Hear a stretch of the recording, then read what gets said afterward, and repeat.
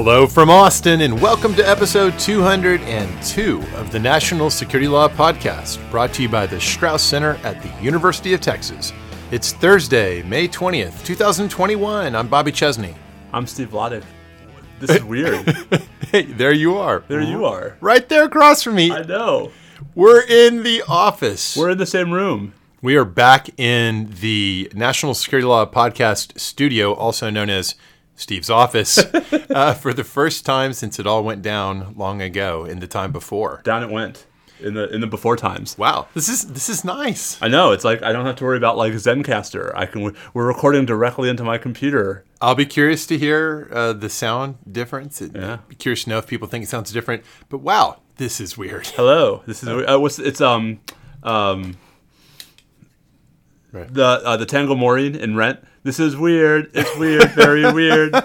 We should have planned that so we could sing it properly. Not that stopped you from singing it. No. No. I'm so mad that I don't know what to do. Okay, anyway. It's apropos, right? Fighting with microphones, freezing down to... Well, not actually, it actually works pretty well. Just disturbingly so. So we're here for a couple reasons. One, we've both been vaccinated, albeit for a while. For a while. In his wisdom, the governor of our fair state has ordered all state institutions to stop requiring masks. And so masks are no longer required on UT, which also means some of the restrictions on gatherings have gone with them. True. Now, I guess we had, strictly speaking, till June 4th for UT to still, if it wanted to, go that way. But UT, I think, pretty quickly said we're switching to all voluntary. Yeah, I might have waited till after graduation if I were in charge of UT for that one. I don't know. I mean, if you were in charge, you'd be hearing it from both ends. That's right? true. So that's true. But just heavy is the head that wears the crown. 2 days before graduation, it strikes me as a strange time to sort of effective immediately make mask compliance voluntary on campus. But who knows? Could be the very reason it happened then. But we do have graduation this weekend. Congratulations to any of you who are our graduates about to be, or other people's graduates about to be. Congrats on the end of an earlier beginning and the beginning of something new. We do call it commencement. For a reason. Yes. Launching on your next phase. And hopefully National Security Law Podcast helped more than it hurt along the way if you were in law school this whole time. And if you're listening but if you're listening and you will soon be a 1L somewhere, especially here. Let us know if you're coming here. Seriously. To Texas Law. But if you're going somewhere else, awesome too. Say and do the opposite of everything we say and do, and you should be just fine as a 1L.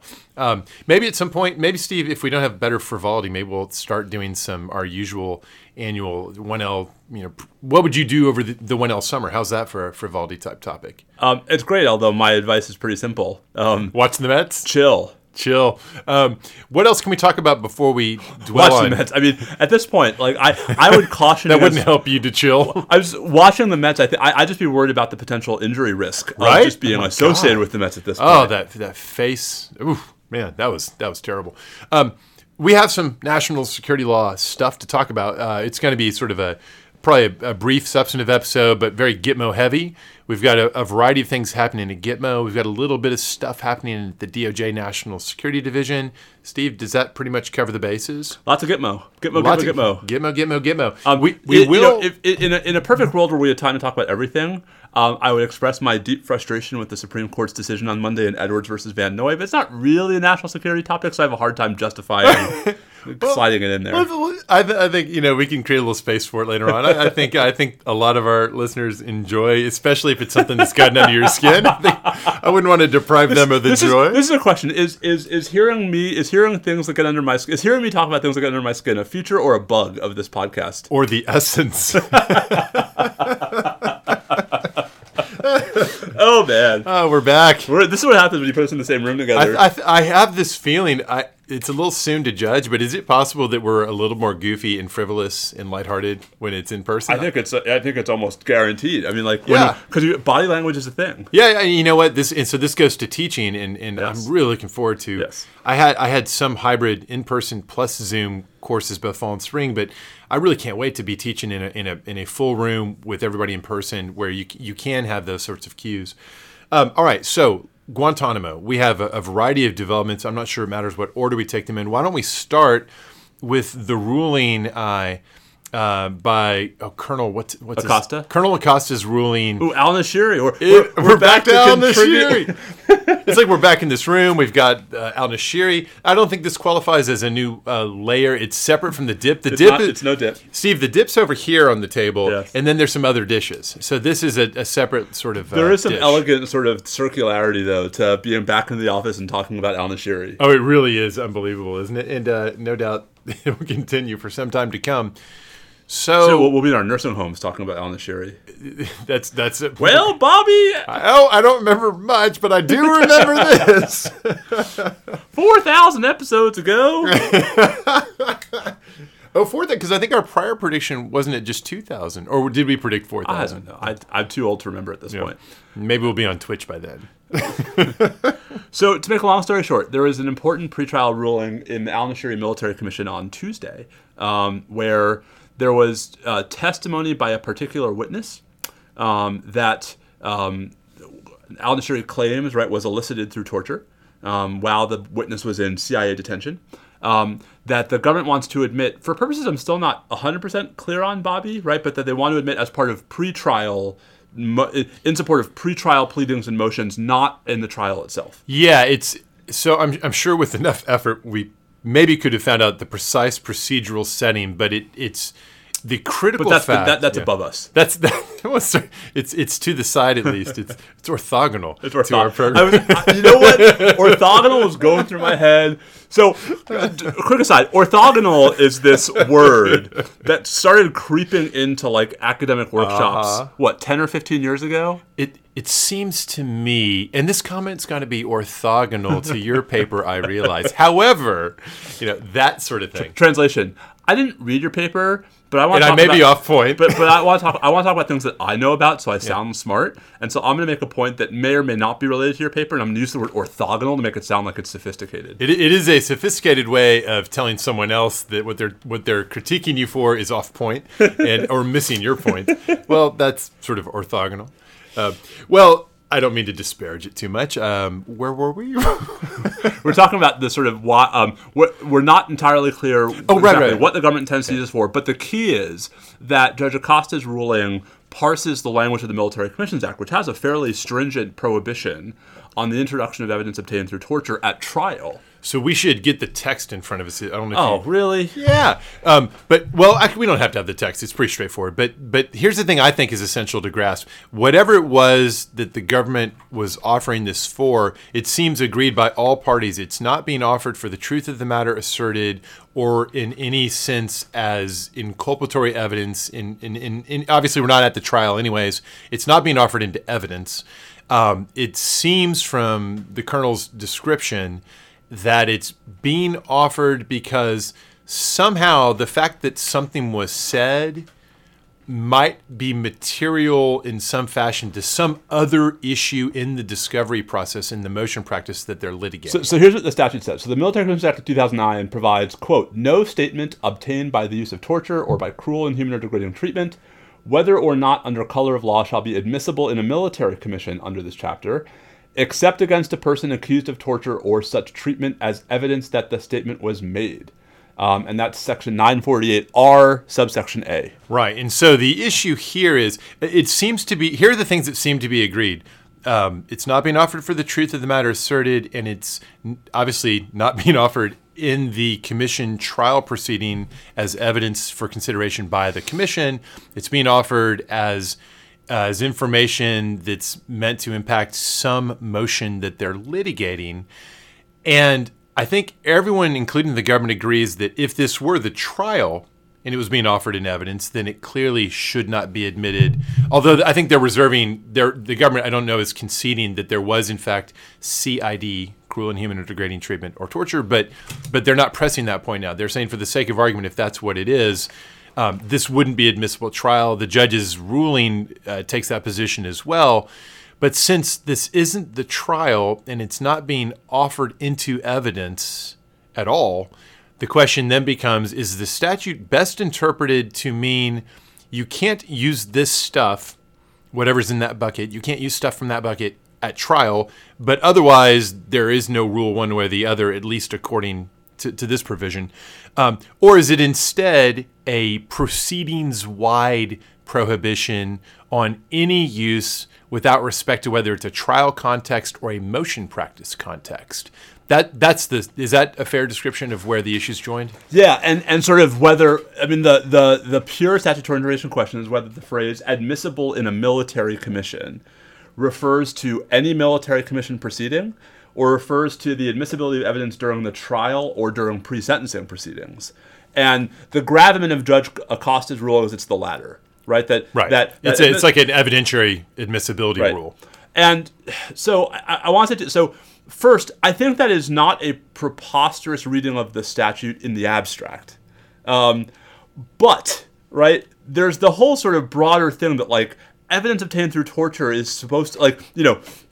Even if the statute doesn't prohibit it, there ought to be constitutional baselines here, but we're not sure the extent to which the Due Process Clause applies to the Guantanamo I was going military to ask you this, and I suspect neither of us know this. I know I don't. Do we know if the defense raised a due process-based argument for exclusion, for a broader exclusion? So certainly if I were litigating that case, my first argument would have been for a broad interpretation of the statute, just as was done here. But I would have had a fallback argument trying to make the claim that as a fallback matter, even if the statute is a narrow prohibition, I would try to argue that the Fifth Amendment due process concept more generally prohibits any use of it at all. Now, I'm describing what I would have done if I represented the guy. I'm not saying I think that's the right answer. I think there are reasons why this wouldn't be the right moment to make that argument. But the other problem is, like, Judge Acosta reasons from my perspective backwards here, right? So, for example, he has a whole discussion on pages 4 and 5 of his opinion where he talks about how in the context of courts-martial, right, there's a provision that says, no statement obtained from any person through the use of coercion may be received in evidence against him in a trial by court-martial. And he says, see, look. In evidence, right? That's the same thing. Yes, but the statutes use different language. Like, he says the same concept appears in the court-martial side where it can't be received in evidence. Right. Sure. The language is different, and it's different in a key way because the court-martial rule refers to evidence in a trial. And so that one, I will completely agree with you that the court-martial rule much more clearly seems to describe the narrow rule of evidence concept as opposed to the blanket prohibition in all proceedings concept. I actually still think that the conclusion the judge reached is probably the conclusion I would have reached if presented only with the statutory question, because I think the word admissibility or admissible is doing a lot of work here, and it reads to me consistent with what he says, which is this is about the evidentiary use, and if it's not, I think you could go a little further perhaps even and say that if it's ever being offered for the truth of the matter asserted, well, I don't know. Maybe I wouldn't. Maybe I would draw the line at the trial use as long as they're describing it that way. So I would make the exact opposite argument, which is the fact that the UCMJ refers specifically to admit evidence in a trial, and the MCA refers to admissible in a military commission without referring to a trial, right? Seems like a pretty big distinction to me. So you're saying that like the omission may be purposeful because it was an intent on the part of Congress to cast a broader net. Listen, I'm not saying Congress in 2009 was thinking about this question, right? But if it's ambiguous, right, the rule of lenity at the very least. I mean, there are any number of presumptions of canon statutory interpretation that would say, in that context, we side with the defendant, not the government, right? The notion that this language is clear, that evidence obtained through torture can be relied upon in pretrial interlocutory rulings. I don't see how I mean, even if you think it's the better reading of the statute, I can't imagine how you could say that's the only reading of the statute. Yeah, I mean, I wouldn't say it's the only reading of the statute. You know, one thing, someone on Twitter asked me when this dropped, and I didn't have a good answer because I don't know the answer as I'm about to say. But they asked the right question, which is, well, so there have got to be any number of examples of a similar question arising in the context of otherwise inadmissible information that comes up in interlocutory settings in the criminal justice system all the time.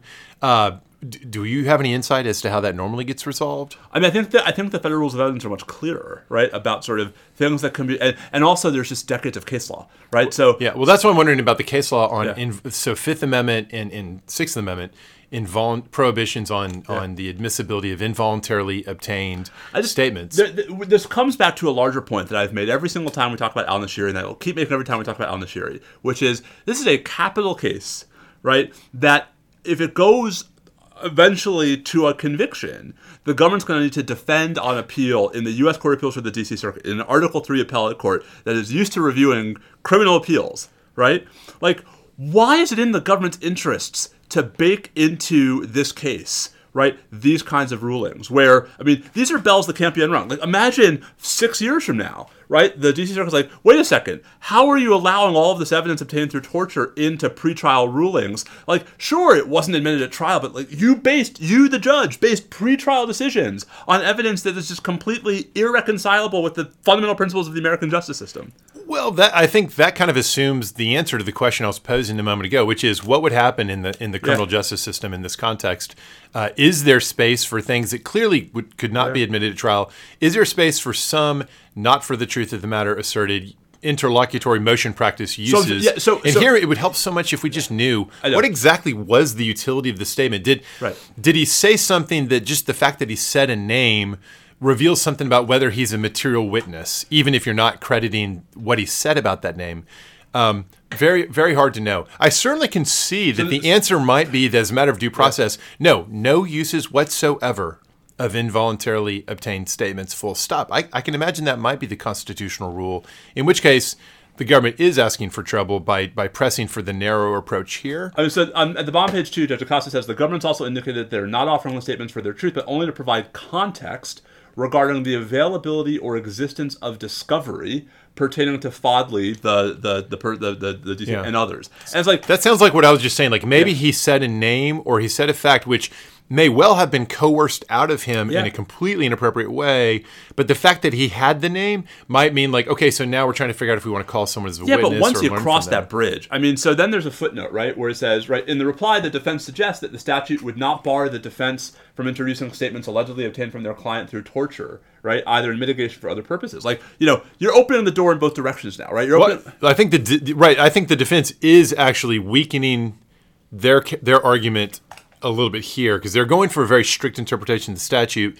But if I'm reading footnote 1 correctly, they're asking for a broader reading. They're saying that like if you're going to go this way, like if this on the government's view, we would then be able to do this. I don't think that's what they're saying there. I think they are affirmatively saying like, look, we're arguing here straight up directly for a strict interpretation. However, we are preserving the argument to later argue that even if we are right about the strict interpretation, we need it to not be so strict in the context of mitigation evidence. Okay.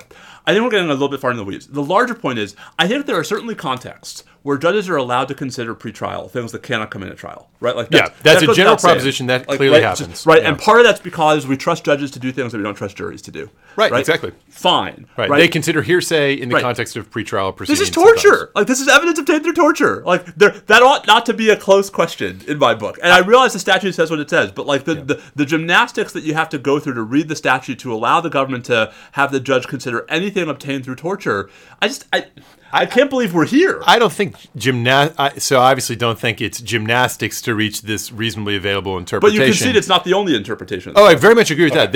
There's choice. There's room here because it's not clear in either direction. And I agree with your point. To a point on the board for you for sure is that the UCMJ rule, that court-martial rule, is clear on it being narrow. Right. Yeah. Anyway, all this to say, the military commissions continue to, if nothing else, create really serious issues for the D.C. Circuit to deal with in post-conviction. Can you imagine? Appeals. So, like, there are a lot of really famous cases in the national security setting where, after all the issues in federal civilian district court got worked out and the trial occurred, then it goes up for the big omnibus review, the direct review. Yeah. Like I think some of the 1993 World Trade Center, 1995 stuff. Some of those appellate decisions are just like, 200 pages long. Just so many issues they have to crunch through. Can you imagine what one day it eventually will have to be like for the D.C. Circuit? I mean, that's just going to be more than a year's worth of work. It's going to take forever. And can you imagine how much that could be spared just by taking the death penalty off the table? Right, the sort of the amount of the legal questions, the scrutiny. You mean for the 9/11 case? And here. Right? I mean, the government's still pursuing... I agree with that. I guess I would say that, look, there's going to be a huge burden, and that's in a broad sense somewhat problematic, but also par for the course and somewhat unavoidable. I think if the government otherwise feels that the death penalty is appropriate, I don't think they should take it off the table just to reduce the scope of issues that they're facing on appeal, unless they've taken positions that are surefire losers. I was going to say, or unless you think that by taking the death penalty off the table, you're dramatically you're reducing litigation risk. Of course, then there's the question of, and I'm not implying anyone actually feels this way, but I can imagine someone might feel like, well, look, worst case scenario, then we don't get capital punishment, but maybe we will. And if they want that, and they think that the end result is, all right, then you end up with life imprisonment instead, it just drags out longer. All of us have to pay attention to it longer. It delays ultimate justice. I was going to say, that's the thing. Yeah. Like then the best case scenario is that we do this all over again in 10 years? Right. Well, I mean, I wonder what would happen then. Would you... Because not just the sentencing proceeding at that point, like it's the whole trial. Because it depends on where it goes south, right? Yeah, if it goes right. south at the sentencing stage, that's different.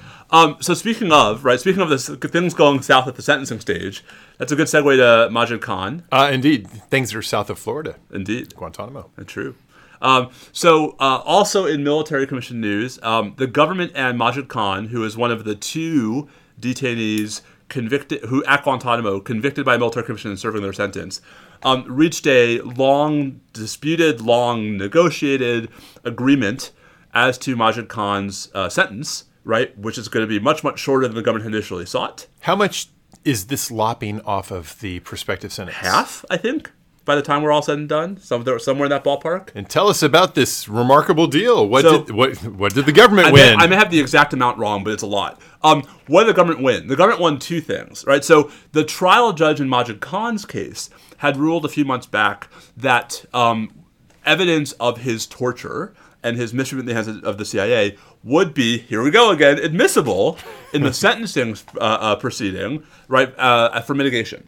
There you go. The very thing we were just talking about. Yeah, although a slightly different direction. Yes. Exactly. No, but the footnote. Indeed. Yeah. And the right, exactly. Touche. So the government, let me sort of take this. Clearly, the government did not want that evidence coming in. Do we know, was it going to be testimony? Was it going to be documentary, or all the above? All the above. So it would be deemed material, and he could, as mitigation evidence, put in the record in the Guantanamo Military Commissions stuff that the government has fought tooth and nail to keep out of any public record anywhere, including the Senate Intelligence Committee report on the CIA rendition detention interrogation program. And so you're kind of picturing the government sort of squirming in its seat, thinking like, oh, whoa, I don't know about this. So maybe we can cut a deal. So in exchange for getting a pretty hefty chunk of the sentence lopped off, Khan agreed to two things. One, he agreed to drop that part of it. Two, he agreed to move to dismiss, to vacate that earlier ruling, basically to wipe it off the books. Not because it no longer is relevant, it's what helped provoke this agreement, but so that no one else can benefit from it. Yeah, so this is so interesting because it's like a plea bargain, but he's already got his conviction and sentence. So this is sort of a post hoc renewed negotiation. That's reduction agreement? Yeah, exactly. And it's going to materially benefit him, and will put an end to that particular path of litigation that otherwise would have been, we would have been having a lot to talk about. But so at the risk of being the cynic among the two of us, let me just point out the price the government was willing to pay, right, to keep this stuff out of the public record. It's pretty impressive, the lengths the government's going to ensure that stuff doesn't see the light of day. So he will complete his sentence, and at that point presumably be transferred elsewhere. But he's not the only one who might be transferred elsewhere. And I think that's part of the agreement, was that there was a transfer provision in the agreement. Yeah. So that, plus, third piece of Guantanamo news, right? Yeah. 3 more transfers. Three more. So now we move across Guantanamo, right, from the military commission system to the pure detention side. Detention for the duration of the armed conflict, where the periodic review board process continues to churn along every year for each of these detainees, continuing to ask the question, how about now?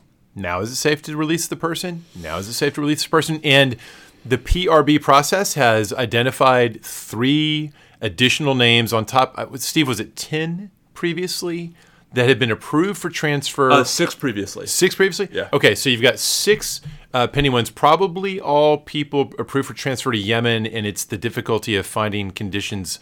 Right. 5 of those had actually been approved late in the Obama administration. Right. And had just sort of wallowed. Right. The Obama administration, that was right when, from the AQAP perspective, things seemed to have reached a point where the Obama administration itself determined it now was not a reliable time where you could transfer these or release these people or transfer them to anyone in Yemen. So they've been sitting there throughout the Trump years as well. There's at least one more. Was there one from the Trump period, I guess? So there's one that sort of very quietly got processed during the Trump years. Yeah.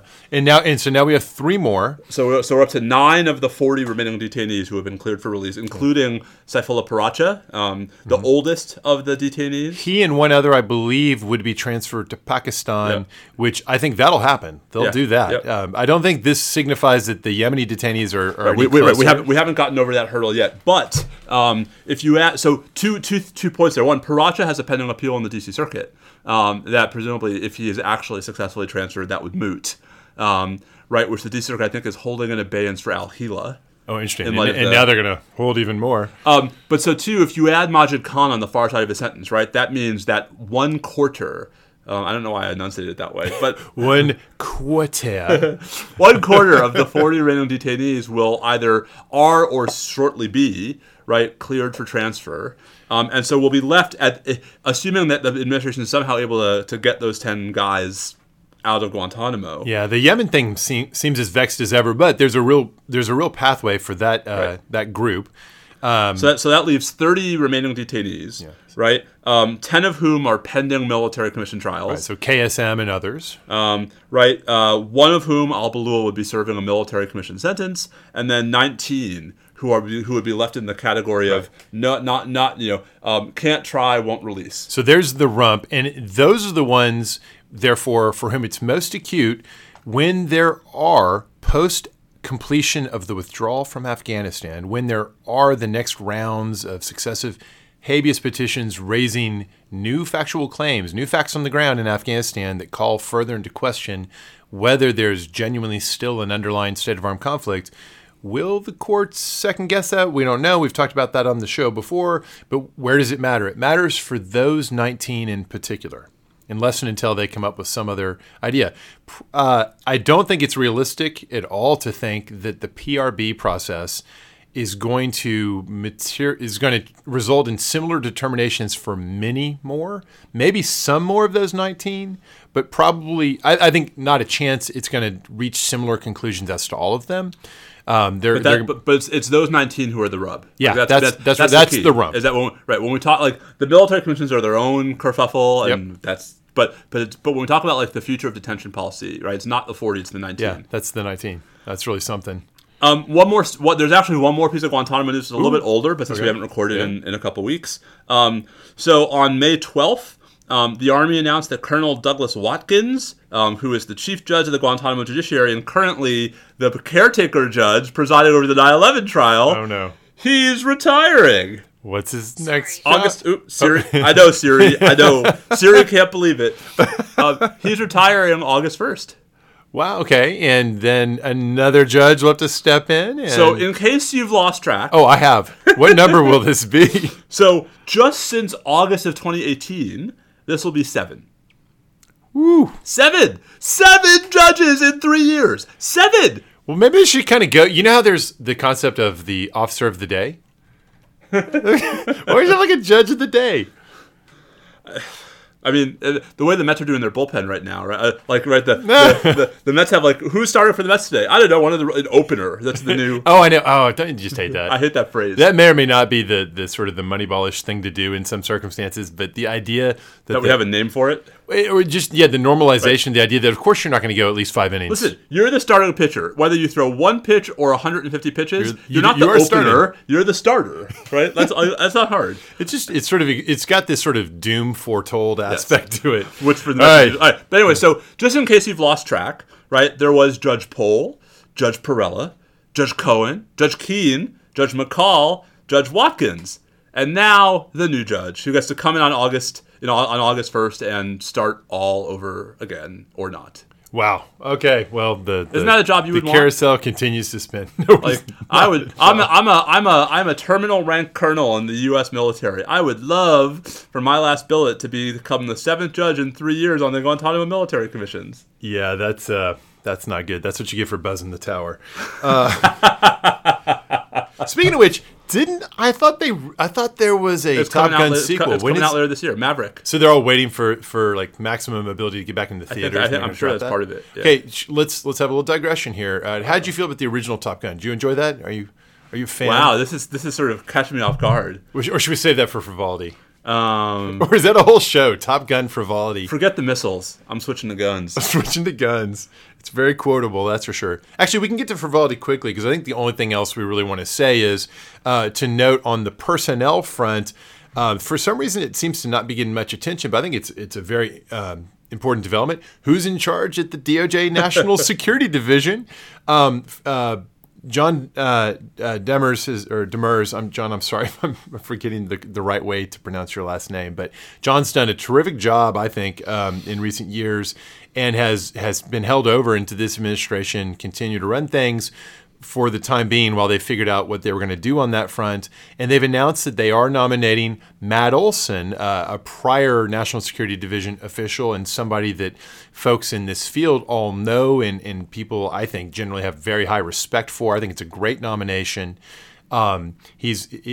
I think causes lots of commentary online. People who don't know him, who see that his current job, he's at Uber, and Uber doesn't always have a lot of fans, and so there's been some eyebrow raising around that. But the point is, he's got really rich experience, NSA experience, DOJ National Security Division experience, really respected person.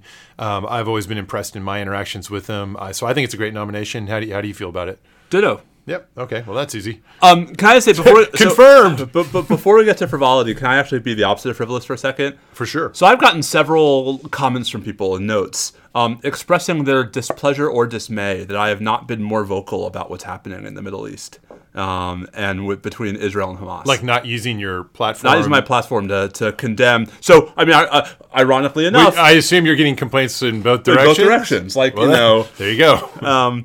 Which, this is not one of those cases where I know I'm right because no one's happy with me. To the contrary, I have incredibly complicated and complex feelings about what's happening because it seems to me that three separate things can all be true at once. That Hamas is continuing to provoke Israel. Absolutely. And is continuing to engage in violations of both domestic and international law in efforts to provoke Israel. Mm-hmm. That Israel is... at least in part, responding as is its right in the interest of national self-defense, mm-hmm. and that Israel's response has been, at least in some respects, potentially grossly disproportionate. It seems to me that all three of those things can be true, where the clear sort of victims, right, are the innocent folks on both sides who are drawn into this. There's no question that you have no duty to take a stand on any issue. I know, But I like the way you frame this, and you've used this framing before, that in these situations where people want to frame everything as really multi-layered, multi-factored or variable issues, as if you've got to be all in for one and all in for the other across the board. No, we can have many different views at the same time, and they may cut one way on this issue and cut that way on that issue. So I think you're right about that. And so it seems to me that it is hard. It is not ambivalence, right? It is believing strongly that multiple conflicting things are true, and there surely are like IHL and human rights law sort of questions we could peg to the conflict. I don't think either of us are special experts on sort of that conflict in particular. It's especially hard in the moment to know what are the relevant facts. Yep. Without the relevant facts, it's a little hard. That's right. So let me just say, it should be no-brainers, right? And it should be something we can all agree upon, that any use of force by Israel in self-defense needs to be proportionate. That insofar as Israel's uses of force in response to Hamas's provocations and attacks have not been proportionate, that is a serious problem. But that we ought not to lose sight of the fact that there were and continue to be, right, ongoing hostilities, violence, and provocations between Israel and Hamas. I think look, my view is that there are a few things that are pretty clear, such as the indiscriminate firing of essentially unguided explosives is clearly a law of armed conflict violation. As you say, there's no question that at least some form of response by Israel was and continues, in my opinion, because the rockets continues to be justified. That doesn't tell us anything about the legality of any particular element of Israel's responsive use of force. There's a whole familiar set of rules that go around that. I don't know any of the relevant facts to judge any of those. There no doubt will be years and years of scrutiny that will follow. But the sort of the takeaway to me, and this is just sort of a plea to everybody, is like, yes, of course everyone's dander is up because it's Israel and Palestine. And, that no matter where you are on those issues, it's hard to be nowhere on those issues. As much as on any other topic that we try to cover on the podcast, like I think now's the time for nuance, right? Where we can, we can call spades spades, but also call hearts hearts. Yep. Concur. Yay. All right.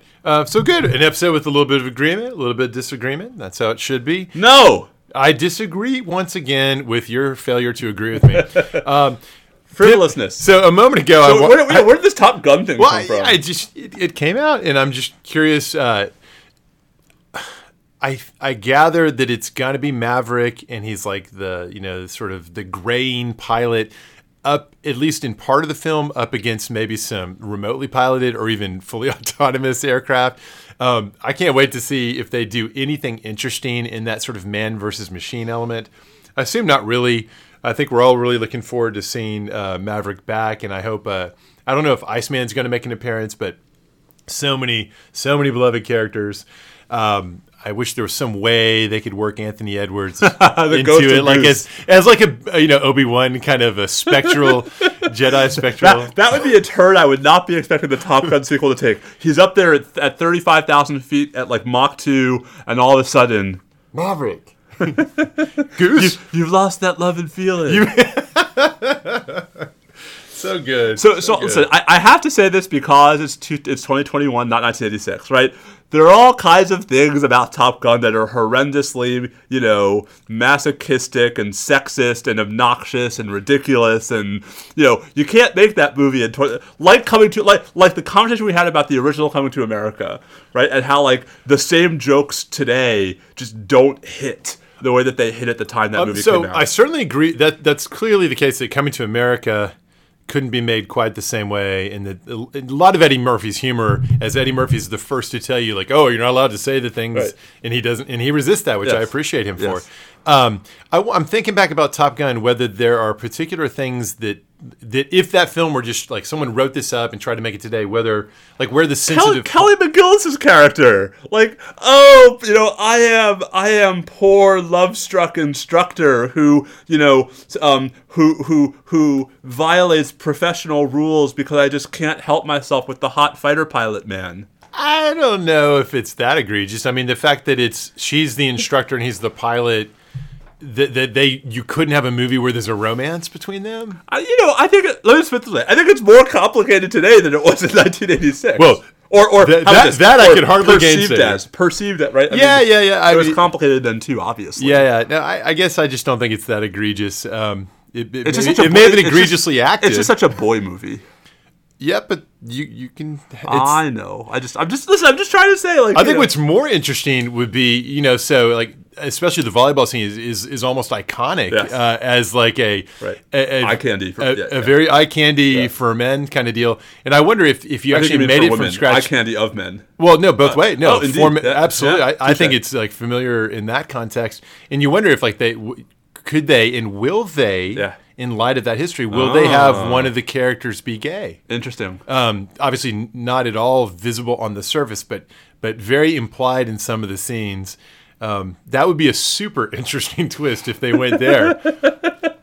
Bobby went deep on that. I wasn't ready for that movie. There you go. Yeah, some projection or prediction. Who knows? But I feel like the Val Kilmer scene where he's kind of right face to face with Tom Cruise. Like there was a lot of man-to-man tension there. True. So maybe they pick up on that. Yes. The surprise twist is Iceman and Maverick hook up. They're married, right? They're happily married. What happens to Kelly McGillis? Oh yeah, good point. Well, no, I guess that's what happens. It turns out it's not even really like a fighter pilot movie. This conversation went in such a different direction than I was anticipating. What if some of these things see Supra, us being goofy because we're back in the office together. Okay, so here's something I'm looking forward to that's going to be a scripted podcast series. I just learned about this. Marvel and Sirius are teaming up on a dystopian future of the Marvel universe. Yeah. Guardians of the Galaxy type thing where Chris Pratt's character, Peter Quill, Star-Lord, who's old, comes back to an Earth that's ruled by like Doctor Doom. And hooks up with, or connects, I shouldn't say hooks up with, given our last conversation. Seriously. Connects with some other characters that are, it's sort of a Days of Future Past kind of plot line, it sounds like. Anyways, I think this sort of thing, when done well, can be really great. And so I'm thrilled that Marvel's looking to find podcast opportunities to do even more original content with these characters, and embracing the idea that they can do content that's not in the movie continuity timeline. In the comics, that's, of course, old hat. I guess they're planning to do some of this already with the What If TV series, but I'm excited to see this. It's called like Marvel Wastelands, Old Man Star-Lord. Literally, it's called Old Man Star-Lord. It's so great.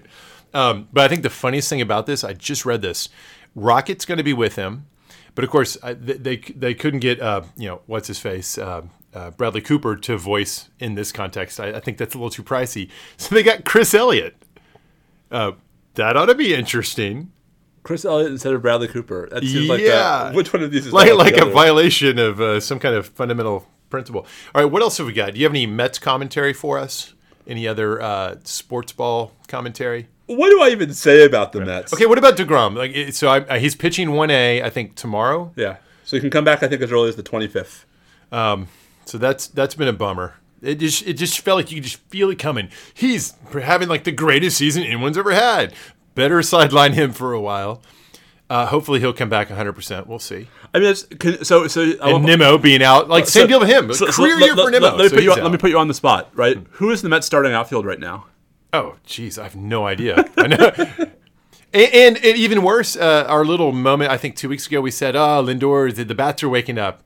And then they went back to sleep. So the Mets last night started in the outfield.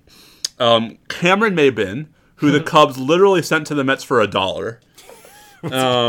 I can't even pronounce his first name. Right, Yoshuani Fargas. Right. All right. Right, and Khalil Lee. Jeez Louise. Yeah, that's a problem. Now it is seemingly Jean-Shui Fargas. I'm sorry, Jean-Shui Fargas. I was going the wrong way. You watch, he's going to blow up now and have a great season. I know, and it's all going to be my fault for messing up. You get credit. What about the fact that we now have 6 no-hitters? So is it okay? There's a larger dead ball action here. There's a little larger problem in baseball right now, which is not so much with the offense. Yeah, just so do you see this? Is this a ball issue? I think it's probably no, because the ball, like where you would see the ball, right, is if home run rate was down precipitously, and it's down a little, right, but what's really down is just hitting overall, right. And is this because everyone's trying to hit for power? I think I want homers or strikeouts. I think it's a combination of two things. I think it's 3 true outcomes, right? So and I think the defensive shifts have gotten so sophisticated, right, that the sort of batting average on balls in play, that statistic, BABIP. Is it Pacific League? One of the leagues in the minor leagues is I think testing, constraining limits. But they literally just started last week, so there's no data yet, right? So one of the minor leagues is saying like you have to have 2 defenders on both sides of second base at all times. Yeah. I love this idea. Really? I just am not enjoying this. So I know it's a problem, but like I get really nervous about like changing how the game is played, right? Well, let me rephrase it. I love that they're trying this so we can see what it would look like. Does it have some? You're gonna have illegal defense in Major League Baseball? I mean, offsides. Or like is what happens is if they draft the rule to be your leftmost foot must not be beyond this dotted line. We might even have to have a little line drawn in, and then like the Brodeur rule in hockey, the trapezoid. Right behind the goals, right? In hockey. And then is there going to be this idea that like, okay, but what's the moment in time where that rule stops being enforced? Is it it can't be the crack of the bat? Is it the release of the pitch? In which case, you start running. Right, exactly. And so like you sit there just like poised like a sprinter to all of this dive over is giving me agita. Let the defenders play where they can play and teach the hitters to hit where they ain't. Yeah, I like your free market solution, and since since that sort of thing appeals to me, I'm going to go with you there. I mean, it's clear. I think that I would. Here's what I would support. Right, long before I would be okay with rules about where defenders have to play. I'd be okay with moving the mound either down a couple of inches or back a few inches. Right? Fair enough. And I think one of the minor leagues is going to move the mound back. And see what happens there. Now, I was never a pitcher. I think you were sometimes. Yeah, I was. How much would it screw you up, though? That's like 1968. I mean, you've trained your whole life towards the same dimension. It would screw you up. All pitchers make adjustments, right? Like no pitcher. I mean, the Ron Darling was talking about this on the Mets broadcast the other night, and it was so. I thought it was. I mean, I love the Mets broadcasters, but this was especially good. And he was talking about how, like, when you're a major league pitcher, you never actually feel right. Like, everything is about, like, just sort of how unbad do you feel today? Like, that's interesting, right? He's like you never actually feel like everything is perfect, right? And that you're constantly making adjustments. And one of the things that has really been instrumental in DeGrom's ascension is not just that he somehow keeps getting more miles per hour on his fastball. It's that he makes micro adjustments. Like, he's making adjustments every half inning. So, would it be really, really messed up for a couple weeks if you move the mound back? Yes. But if you gave pitchers a whole offseason and spring training to get used to it, so they could adjust mechanics enough to... Yeah, what you would see is, the same pitchers who had control problems will have control problems. The same pitchers who didn't have control problems won't have control problems. Maybe the answer is that those like DeGrom who are adjusters are going to really prosper. Yeah. And those who already have some issues are going to really suffer. But just to be clear, like, even microscopic changes in the height of the mound or its distance from home plate would have dramatic effects on reaction time. Yeah. Right, and on how much time and so even it's as if you're increasing the visual acuity and hand-eye coordination of every batter by the Jason Giambi level. Remember that deal? Yeah, by 2 to 5%. You're picking up. You have that much more time to pick up the spin on the ball. Yeah.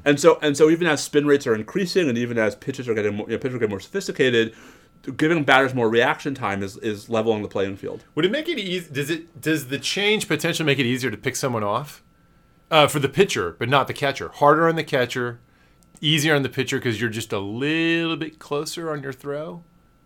I mean, so insofar as, well, who's closer? Oh, the pitcher's closer to second base at least, right? The closer to second base. I mean, the old 180 degree turnaround. I guess in theory it will be like millisecond faster to get a ball to second base, but it will make it easier to steal, right? Because the ball, the pitch ball will take longer to get home. But that's insofar as you're going to see miles per hour sort of go down, like that's just going to be a return to the normal, not a. Yeah. By the way, I love it that the Padres are stealing so many bases. I love that sort of old Cardinal-style baseball, even though I hated it when they were using it on the Mets. It was something. It was what the old Cardinal. The old Cardinal. It was like something in a pile of dirt. No, right. Sounds like a cloud of dirt. Cloud of dirt. Yeah. I thought that was football. Like 3 yards in a cloud of dirt as a running offense. Was there no baseball team that went with that? Anyway, it could have been the Cardinals in the 80s because they played on turf. All right, so the Mets in '86. But now saying all that, the Mets are still in first place. Which tells you all you need to know about the East. You mean the least? The least. And let's hope the NFL version is a little bit better. Yep. All right. We should go do some graduation rehearsal We should say really quickly, though, big thank you to podcast fan supporter James O'Shea. Who, tell everybody what James did for us. James came to Austin from New York and decided James is a resident of I won't out exactly where in Manhattan, but let's just say a location that's good proximity to good bagels. And so he brought Bobby and me he brought us each a baker's dozen from these are from Essa, right? No. The Essa close to James closed down. These are from I think David's. Well, that actually in my book is even more of a favorite because that's where I'm going to throw down. When I lived there, that's where we used to go. So all right, so you and I each have a baker's dozen of David's bagels, which I will go home and eat none of because they will be devoured by my children. Hide one. Have one in the office before you leave. Well, y'all, thanks for listening. Please spread the word. I like to take note of how many downloads a week we're getting. At one point, I think in sort of the aftermath of the insurrection, we got up to like 16,000 a week. It's floated back down as we expected as it becomes more of a regular. All right, so what happened as there isn't a constitutional crisis every day? We have maybe less provocation, a little less enthusiasm, like all media suffering perhaps. It's down a little bit, and that's fine. It doesn't need to be any particular level. But if you know nothing, someone, nothing depends on this. Nothing depends on this. We make multiplying it by 0. It doesn't matter how many listeners we get. It doesn't change our financial outcomes. But do spread the word to others if you think they might enjoy it. And that's all I have to say about that. He's at Bobby Shez and I'm at Steve_Vladeck. We are at NSL Podcast. Stay safe out there. Adios.